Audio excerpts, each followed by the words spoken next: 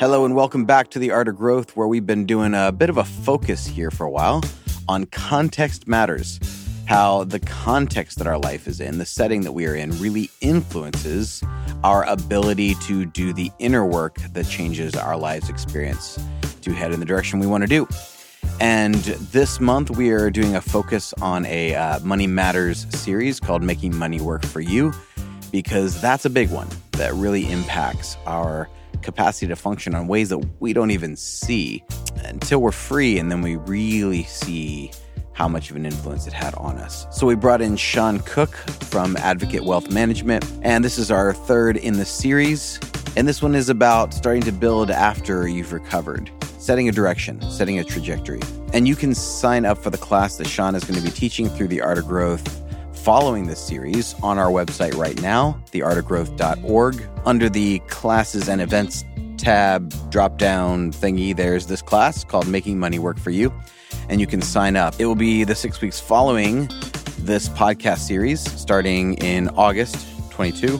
And we're doing that because the podcast series is a lot about the emotional experience and some practical information, but that will be actually practical, setting your plan, working with Sean, working with other people in the Art of Growth community who are trying to do this work at the same time. So without further ado, let's get on to a conversation between Sean Cook, Joel Hubbard, and myself, Jim Zartman, in part 3 of our Making Money Work for You series.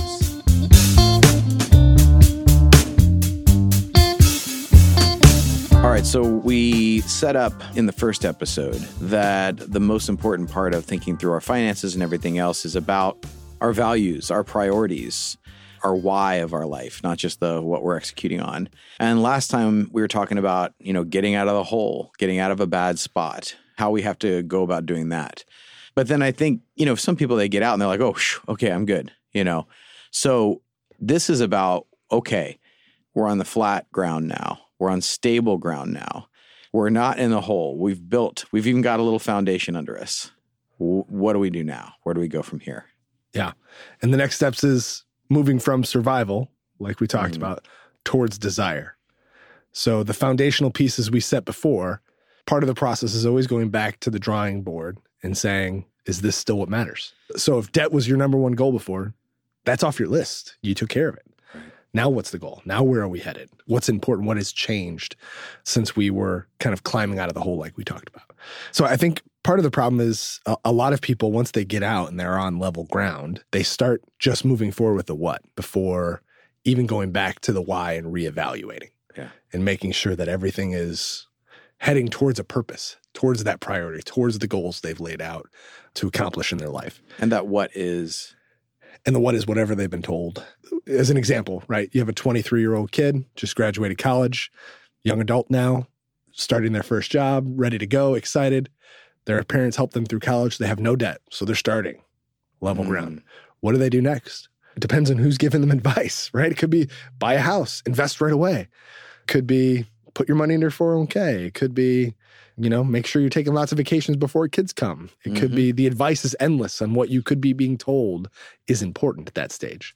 So making sure you set the priorities, you set the foundation, again, at that level ground stage is crucial so that what you're moving towards is the life you want, not what's being set for you by society or your debt and survival mode. Yeah, because some people don't think about it. It's just an automatic, well, this is what you do next. Yeah, they do. And I think I think the important thing is to understand how much is out there and what options you could go down. So when you get out of debt and then you're on level ground, the question is, do I invest? Do I buy? Do I need insurance? Do I have an estate plan? Where do we go and how do I decide how to get there? And it's so tailored to you and your situation. There's not a one-size-fits-all answer, even when you whittle down on the individual things. So are you a W-2 employee somewhere? Are you a business owner? If you are a W-2 employee, you're going to have a very specific route you may follow, right? If you're an entrepreneur and you're a 1099 and you kind of pick and choose what benefits to give yourself, you have a whole different route you can go down. And a lot of people, again, take this untailored advice approach and they just start going. And they end up in a route that isn't beneficial or isn't maximizing what they can get out of their situation. So they might buy a house. They might say, well, that's what we have to do. I have to buy a house. And that's, again, doing the what without having thought about the why. The why. Yeah. And then 6 months later, they buy the car Yep. Right. And then 6 months later, they have the kid. Yeah. And now, again, even if you really wanted all those things, Yep. that now owns you. Now you're 25, right? For that one example we're talking about, you got a kid, a house, and a car. Generations. Correct.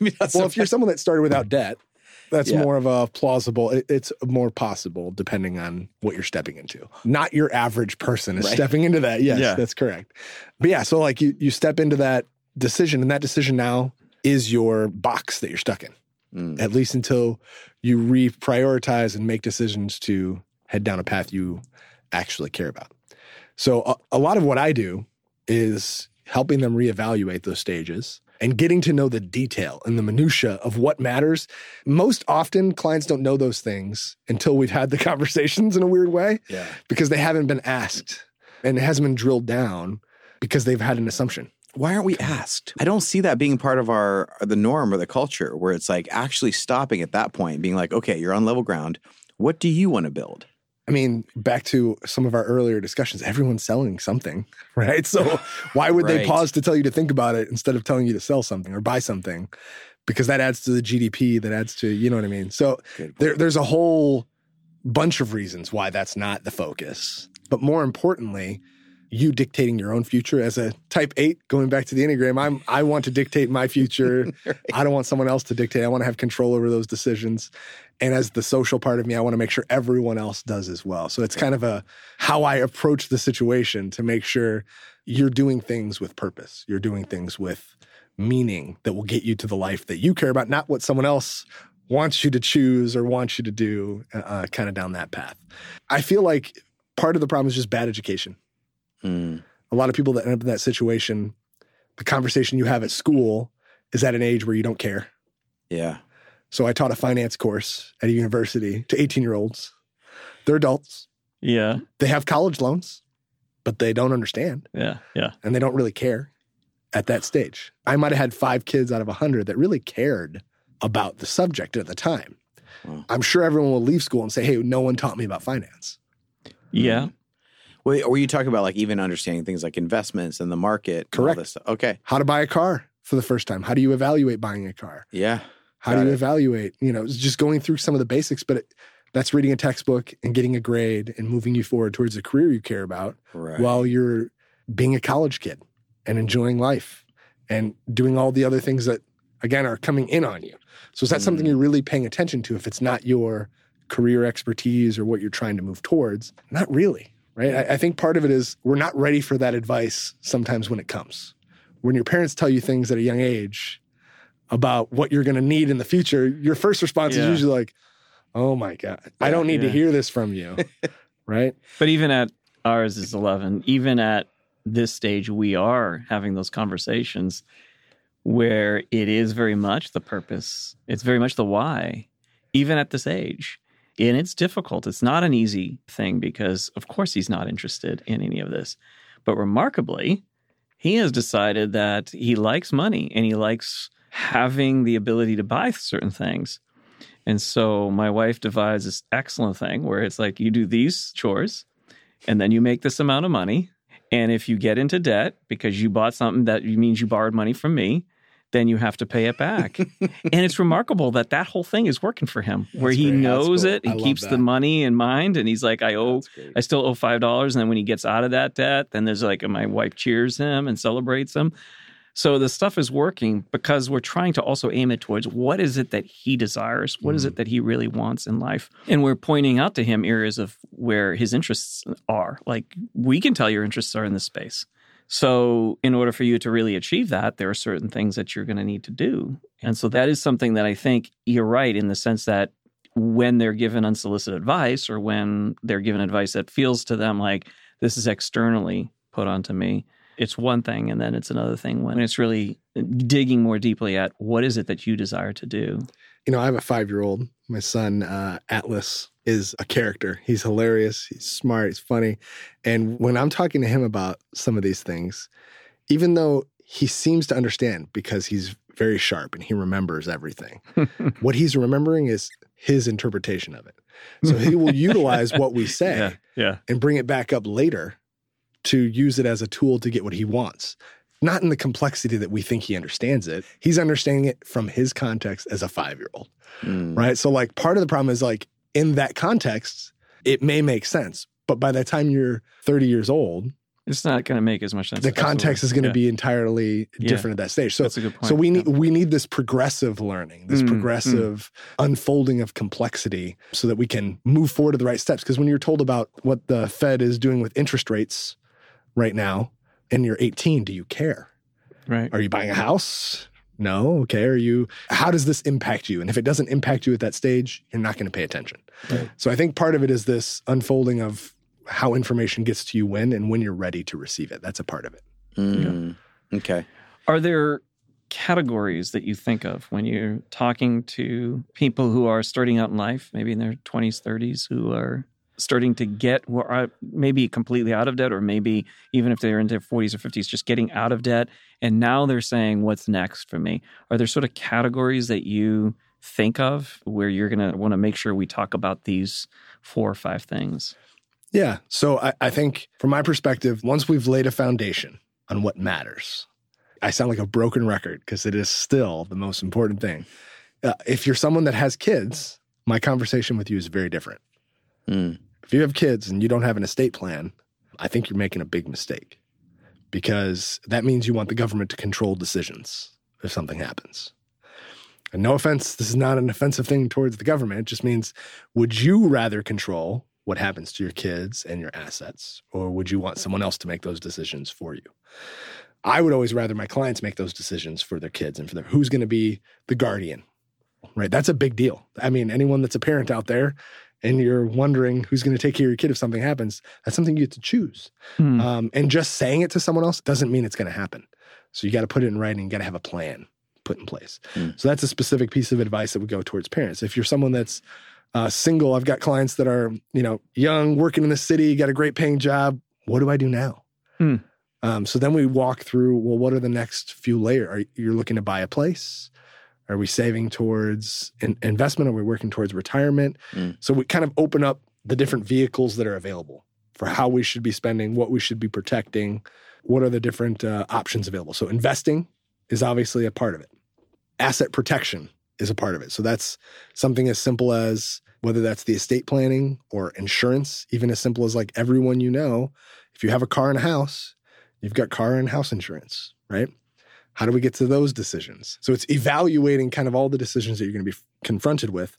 And then the other part of that impacts everything. One of my favorite movies is Meet Joe Black. Have you guys seen Meet Joe Black? Yeah. The only thing that's certain, death and taxes. Death and taxes, right? Taxes and death are the things you got to plan around, right? How long off is that?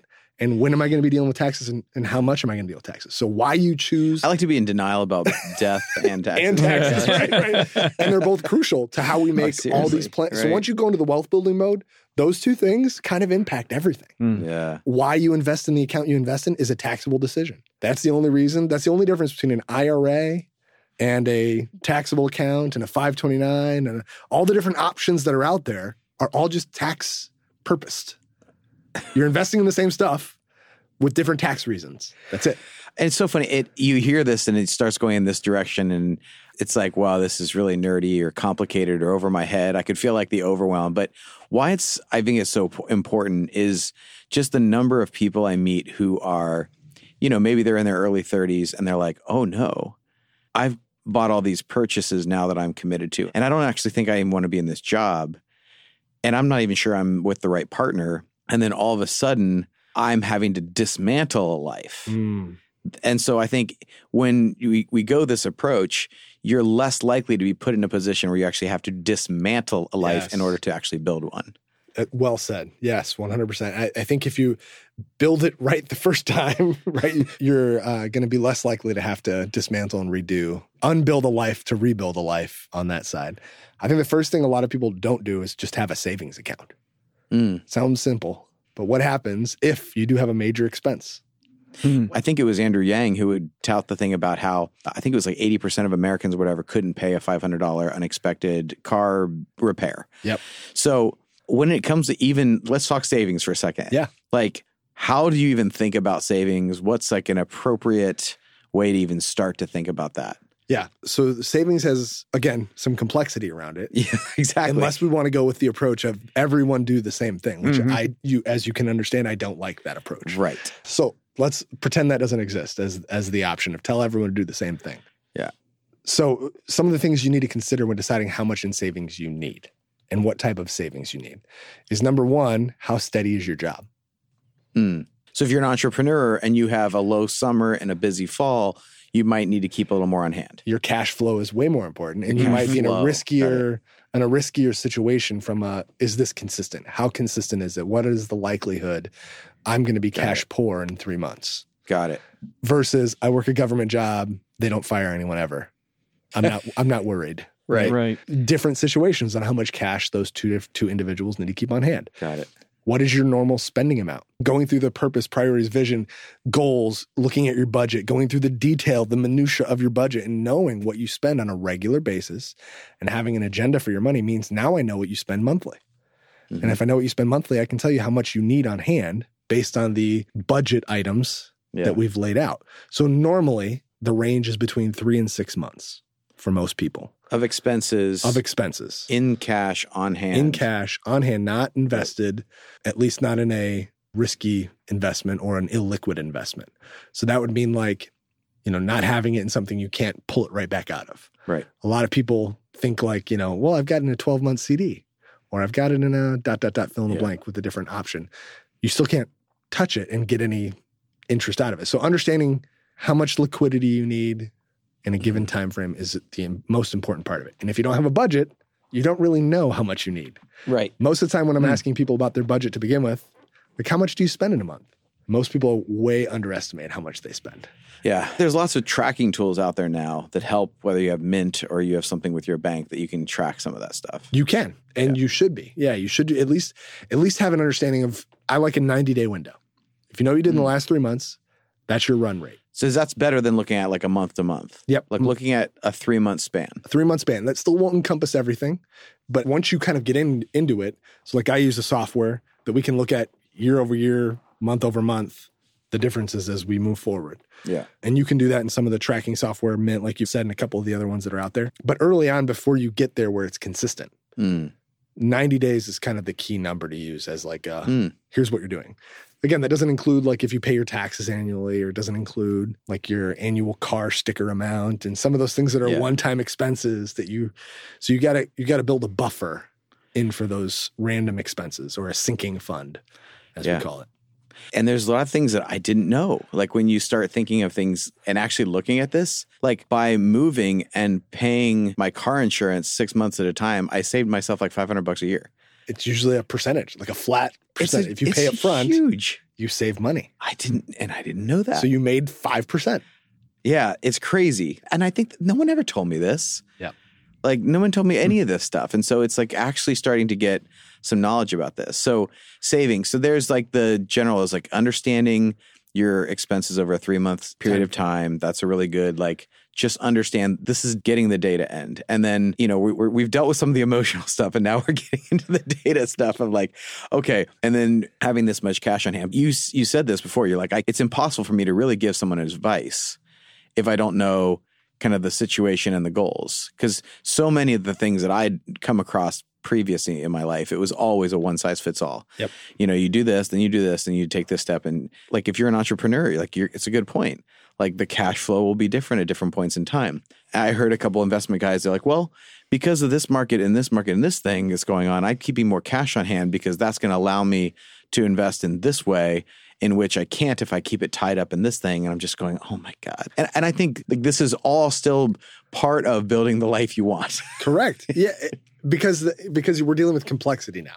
Oh, yeah. Right? We move from simple survival mode, which is and it is simple. Survival is simple. You pay X, try to get down on Y. What else can I do? Do whatever I need to do to get that accomplished. Yeah. Once you've accomplished it, it opens up like a flower. Now you have okay, now where do we go? Like I was saying, your situation dictates so much. What your goals that you're trying to accomplish. Are you trying to be a real estate mogul? Are you trying to buy a franchise? Yeah. Are you trying to just buy a townhome or a condo, right? All those situations are going to have different advice around them, because then you need to keep different amounts of cash on hand. or have different amount of liquidity, even if it's invested, which there are ways you can do that, where it can be invested but still be liquid, right? So there's a whole bunch of different ways you can go, and making sure that the plan is specific to you is, as we continue to say, the most important part. And I would suggest, if you're listening and you're saying, geez, I don't know what my purpose is, and, I haven't taken time to really think through that part, even after listening perhaps to the first episode and still saying, wow, I am at a place where I'm not in debt, I'm in a decent place. How do I find my purpose? How do I find that? Are there tools? Are there questions? Is there a process by which I can do that? Have you developed stuff around that, Sean, yourself? Or? Yeah, so I have a process that I use with all my clients when they come in to go through a set of questions and a conversation. And a lot of time it's tandem together, right? Whether it's one-on-one or the couple or a couple of people from the business, depending on what we're trying to accomplish, and just having kind of a deeper conversation around what are we really trying to accomplish? What are your real goals? Not what you want me to think sitting down for the first time. Because again, that can be a different conversation than where we end up going after that. So yeah, there's definitely a process I've created to just discovering. I think sometimes you have to discover yourself. It takes time, a little bit in the process, and kind of understand what you don't know.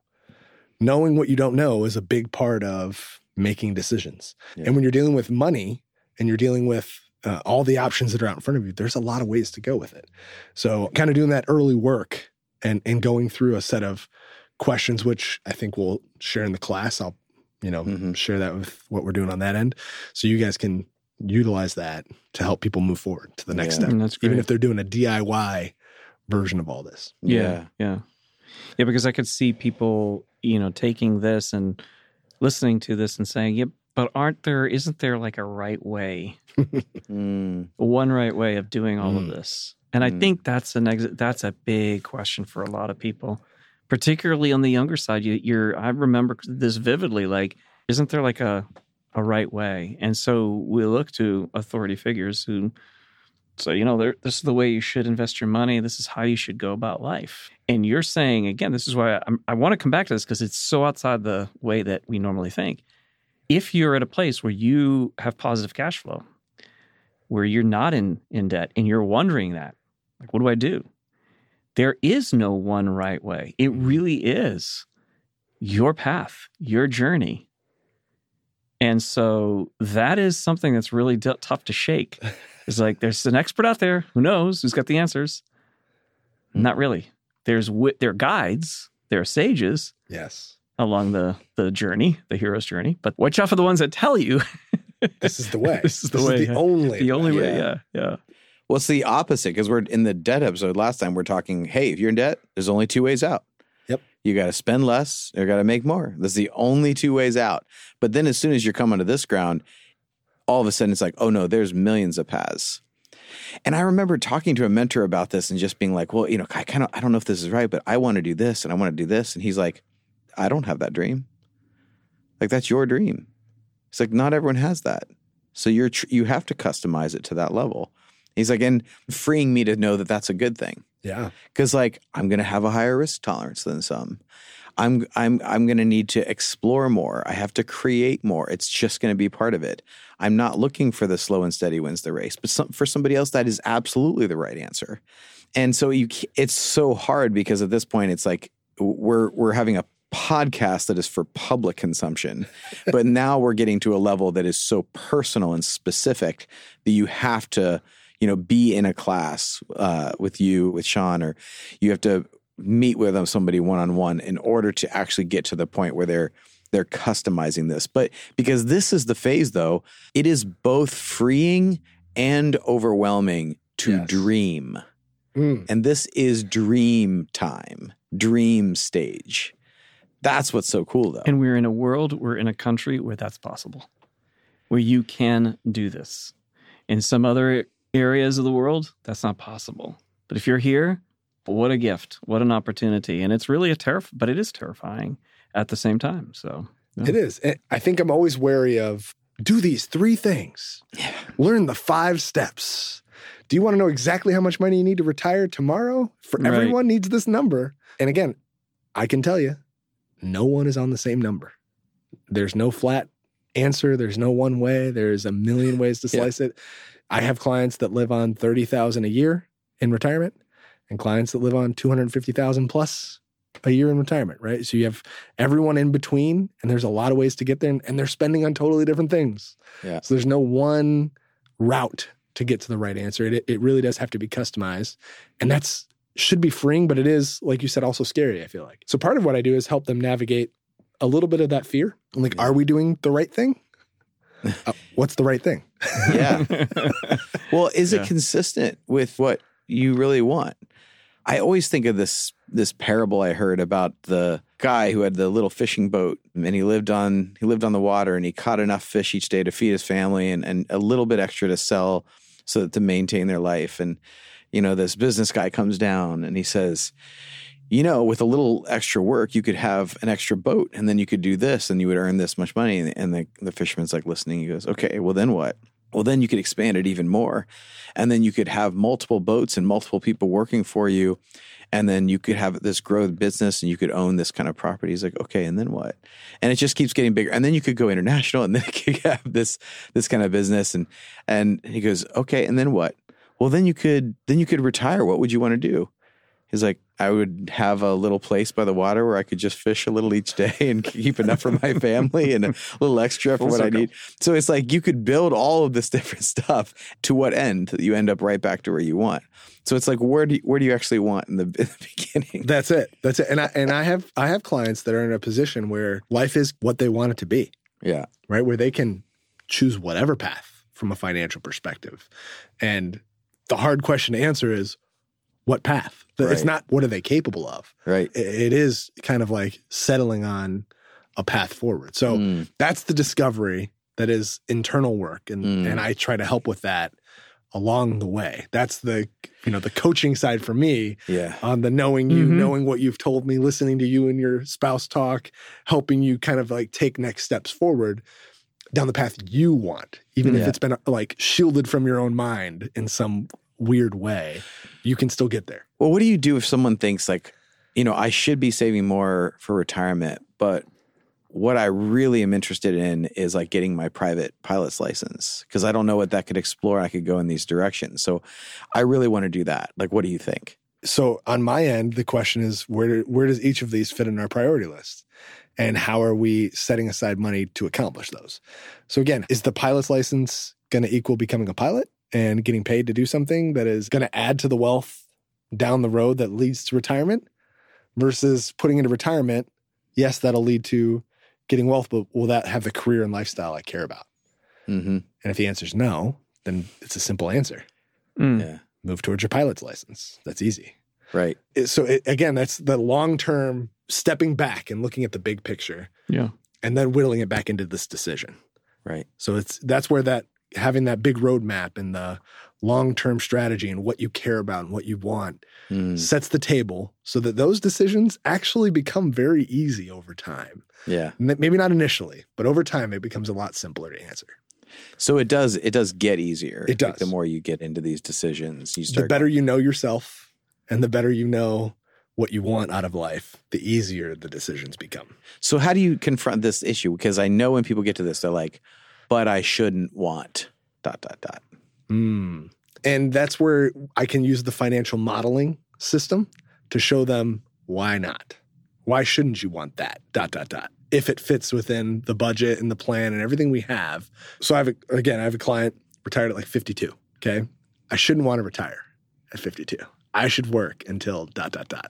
Okay. In this job that is okay. I don't love it. It's okay. I could do it if I need to, but I shouldn't. And there was a lot of fear and a lot of like pushing the wrong way versus stepping into something else he would want to do and not being burdened from a financial perspective.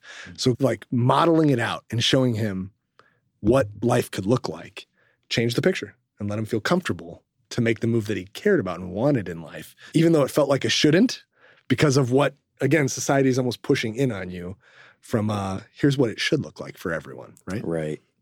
Yeah, and if anything, I want people to hear from this theme is like the dreams like of where to go from here. It can't really be externally determined. Because if you go that route, then you will end up fulfilling someone else's dream, and then you'll end up resenting it. And I've seen that, and that's terrifying. I coached a client early on who did exactly that. He mentioned so many things. He said, I became a top level swimmer in college. I became a concert pianist. Listing all these successful accomplishments. And here he was in his later 50s saying, and I have led this organization. I'm the president of that organization. And then saying, and I hate it all. There hasn't been anything that I've done that I actually loved.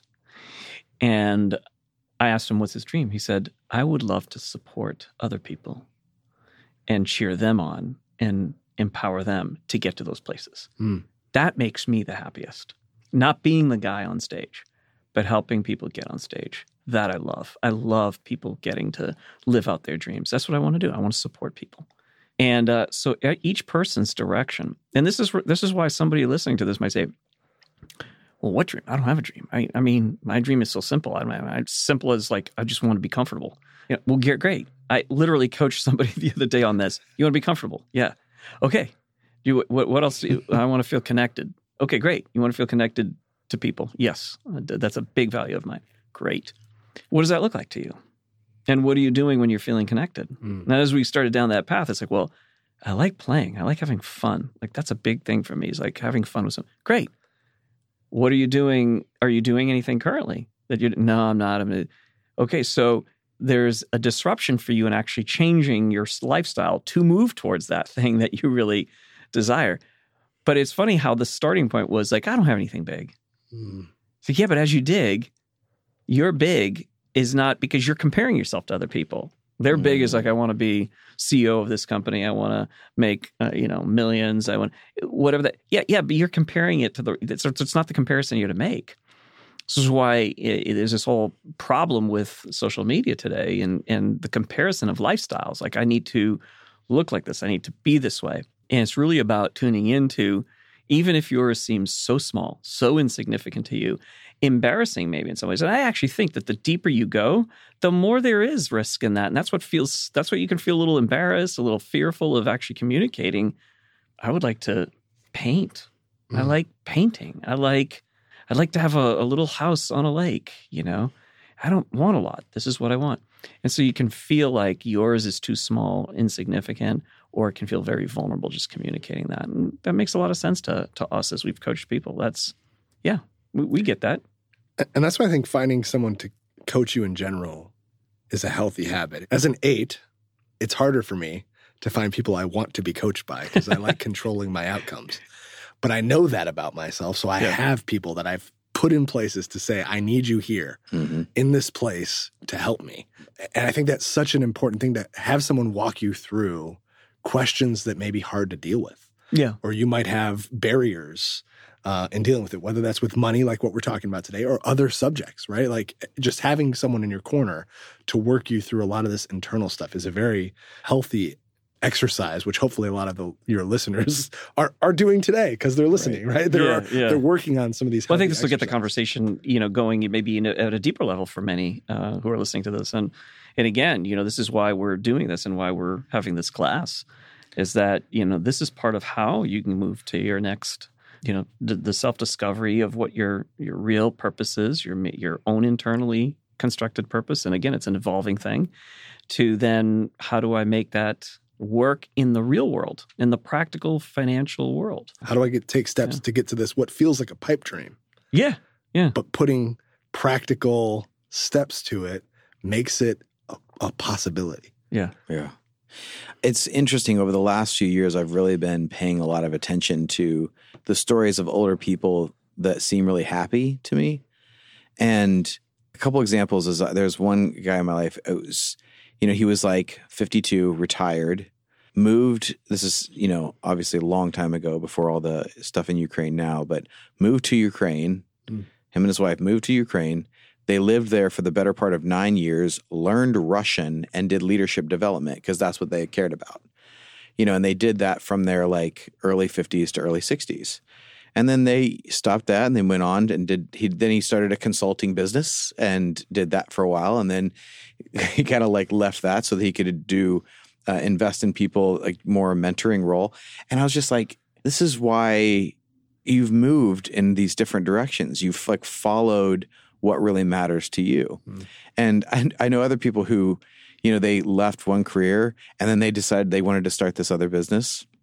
The guy who owns my jiu-jitsu gym, he had a long career. He stopped that. He started another business. He sold that. And now he has this gym that's it's fun for him. Like, but you wanted to own a gym? Like, yeah. I know another person, she was in corporate world, retired and started a preschool. But it's just like, when you're intentional, there is so much this freedom. And so I've now met so many of these people in my life that I'm like, you seem like pretty content with your life. And it's like they pursued stuff that they were interested in. They dropped things quickly that weren't working. So they left things that was not meeting the goal that they wanted to do. And they were really good at leaving, which is I'm more and more admiring. Because that is, they're really constructing all of this life, but they wouldn't have been able to do that without these components, without the component of this being really aware. Like, because it is absolutely untrue when people say that, well, wealthy people, that's because they're greedy. The most generous people I know are very wealthy, and they do things privately. And they enjoy and celebrate doing the facts and figures and making the deals and doing the business and getting things right. They love that, but they also love being generous. I talked in that last episode about when I lost my job, and one of these people just was like, here's your mortgage for next month. Like, it was nothing because of the freedom that they had created over time. And I've seen that now so many times. I'm just like, the happiest people I know who are older were the most intentional in doing this work when they were younger. Yeah, no, that's powerful, because I mean the clients that I deal with day to day that have what I'll call like an it factor early on. Okay, so not let's leave the retirees out. Let's just talk about the younger crew for a second. The ones that have decided to be intentional and decided to move forward with this, like, I want this to matter. And they move forward with this intention and they make the changes required, are in a spot that a lot of the retirees would kill to be in at that age. So I have found like a growing group of younger clients that are doing things that are well beyond their years. That's fantastic. Of decision making, and they've been open and willing to do the work we're talking about. When I go through this planning process, this is a 12-month process. Yeah. That takes a lot of time and a lot of energy, right? And so a lot of people are like, I don't know if I have time for that, right? So like the people that are moving forward and doing the work and making the decisions are at such a good spot early on, regardless of their income, regardless of if they're top tier income level or not, because they're planning and reaching a lifestyle they care about. They're in a good spot all around. And that's been fun to see for me. Not even just the retirees, just the young people making these decisions early on is really, really exciting. Yeah. And I think that is what's exciting. And that's what I would want for people to hear and people to move towards, is going like, this is no one else's life. No one else can tell you how to dream it. You want to own a small amount and make less so that you can spend 4 months out of the year rock climbing? Great. Do you want to generate a ton of income and start different businesses and invest and own real estate? Great. What actually makes you celebrate your life? Because if you're doing anything but, you will actually become a resentful and untrustworthy person. At this point, I do not trust people if they have not prioritized joy, because their decision-making sucks. And so that's what the standard I'm wanting to hold myself to. There's a little something behind that. Huh? a little something. Yeah, well, and because I'm putting it on myself, and it's that, like, if I'm not prioritizing joy and moving in that direction, I don't trust my own decision making, and so I want to move more and more towards that direction. I love that, and those are the people we are all drawn to.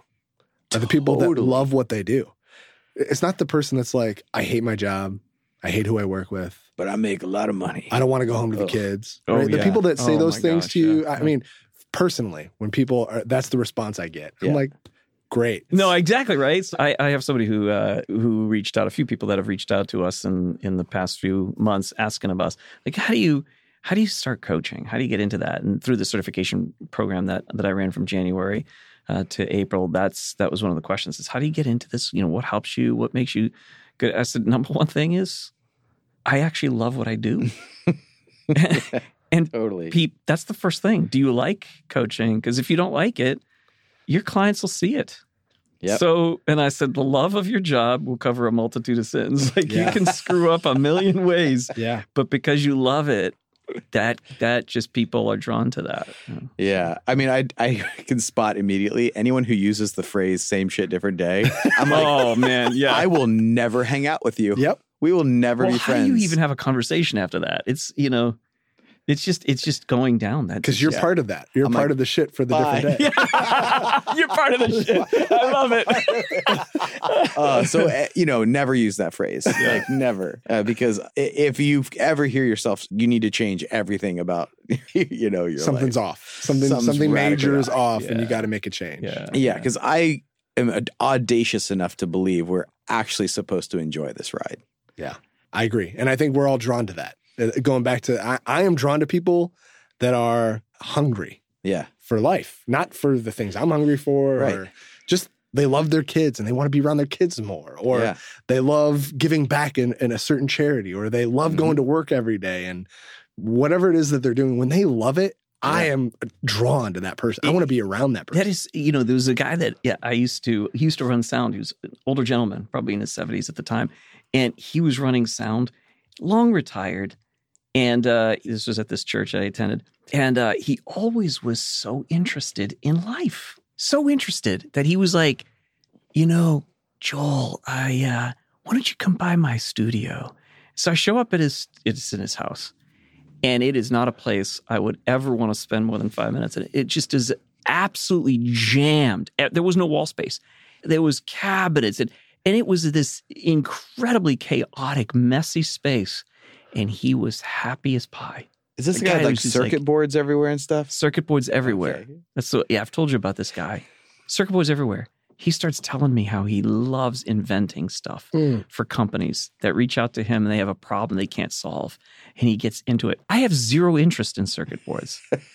I'm telling you that I didn't like the space because it was chaotic, because to tell you, like, there was nothing appealing about anything, not what he was doing, not his space that he was in, Loved it. but he loved it. Yeah. And because of that, I loved being around him. Yeah. It's so true that when you love something, it just has this magnetism to it. And it changes how you interact with your environment. I have one of my mentors was a professor of mine, and then I've attached myself to him afterwards. And it all centered on one moment. So smart guy, knows a lot about a lot of different things, great at conversation, but I didn't talk to him a lot one-on-one until one day I was talking with classmates, having a conversation, and class starts, and he says, "Sean, see me after class." And I was like, "Oh no, what did I do? I didn't do anything wrong." Come up after class, right? It's just me and him standing there. He was like, "Hey, I printed out these 3 options for graduate school for you that I overheard your conversation and heard your interest. Here are some that are in Chicago, because I know you're from there, even though we're in Florida." And there was so much detail and that he was paying attention and he cared. Wow. The fact that he cared blew my mind, how he was in a class of so many people and what was happening, that he paid attention. And we didn't have the one-on-one relationship at the time. Just kind of blew me away about when someone does care about what they're doing and they love what they're doing, they have a different intention and they can leave a much bigger impact on the world around them. So I've carried that forward since that moment. And he's a mentor for other reasons beyond that. But that reason alone showed me something that was really important just in life. Yeah. Yeah. I felt like the theme of the first episode was this ground level, values, priorities, what actually matters. You got to get into it. And that's some gritty work. And even getting out of the debt, out of the hole is that can be some gritty work, that's hustle. It's but this is hey, let's dream. This is beyond values. This is absolute joy, wonder, awe. That's the point of this next stage of your life, financially, that's what we're trying to move towards. And I love that. And so I think that gives us today in this episode. And this is great because your dreams are actually holy. And nobody else wants that. And like, Joel, I love that story because you don't want to sit in that guy's dream, but that guy loved his dream. And nobody else's is yours. Like the thing that you want, the dream that you have, the desire you have doesn't look like anyone else's. And someone else's life might even appeal to you, but if you did it, you wouldn't actually like the process. You might like the product, but you don't like the process. So what is the process that you would actually love to be in? Because if you can start getting this stuff right, man, all of the other pieces can start coming together. And that is good. So thanks for joining us. And I hope that this episode does encourage you to dream, but dream with intention and dream with plan. Even if you are like me and that doesn't come extremely naturally and you do have to work at that a bit, but it's worth it. So we would love to have you join us for this class that Sean is teaching following this podcast series in August. And you can do that at theartofgrowth.org. You can also sign up for our newsletter there, as well as schedule coaching calls, reach out to us about corporate coaching, and take a free Enneagram test or Instincts variance test there. But for now, my friends, dream.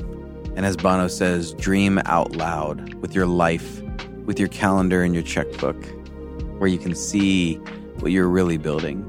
With your time, with your energy, build well and dream well toward what you want to build. In this, your one wild life. It is beautiful and it is good and no one else can make it happen. So come along and live into it. Grace and growth, my friends.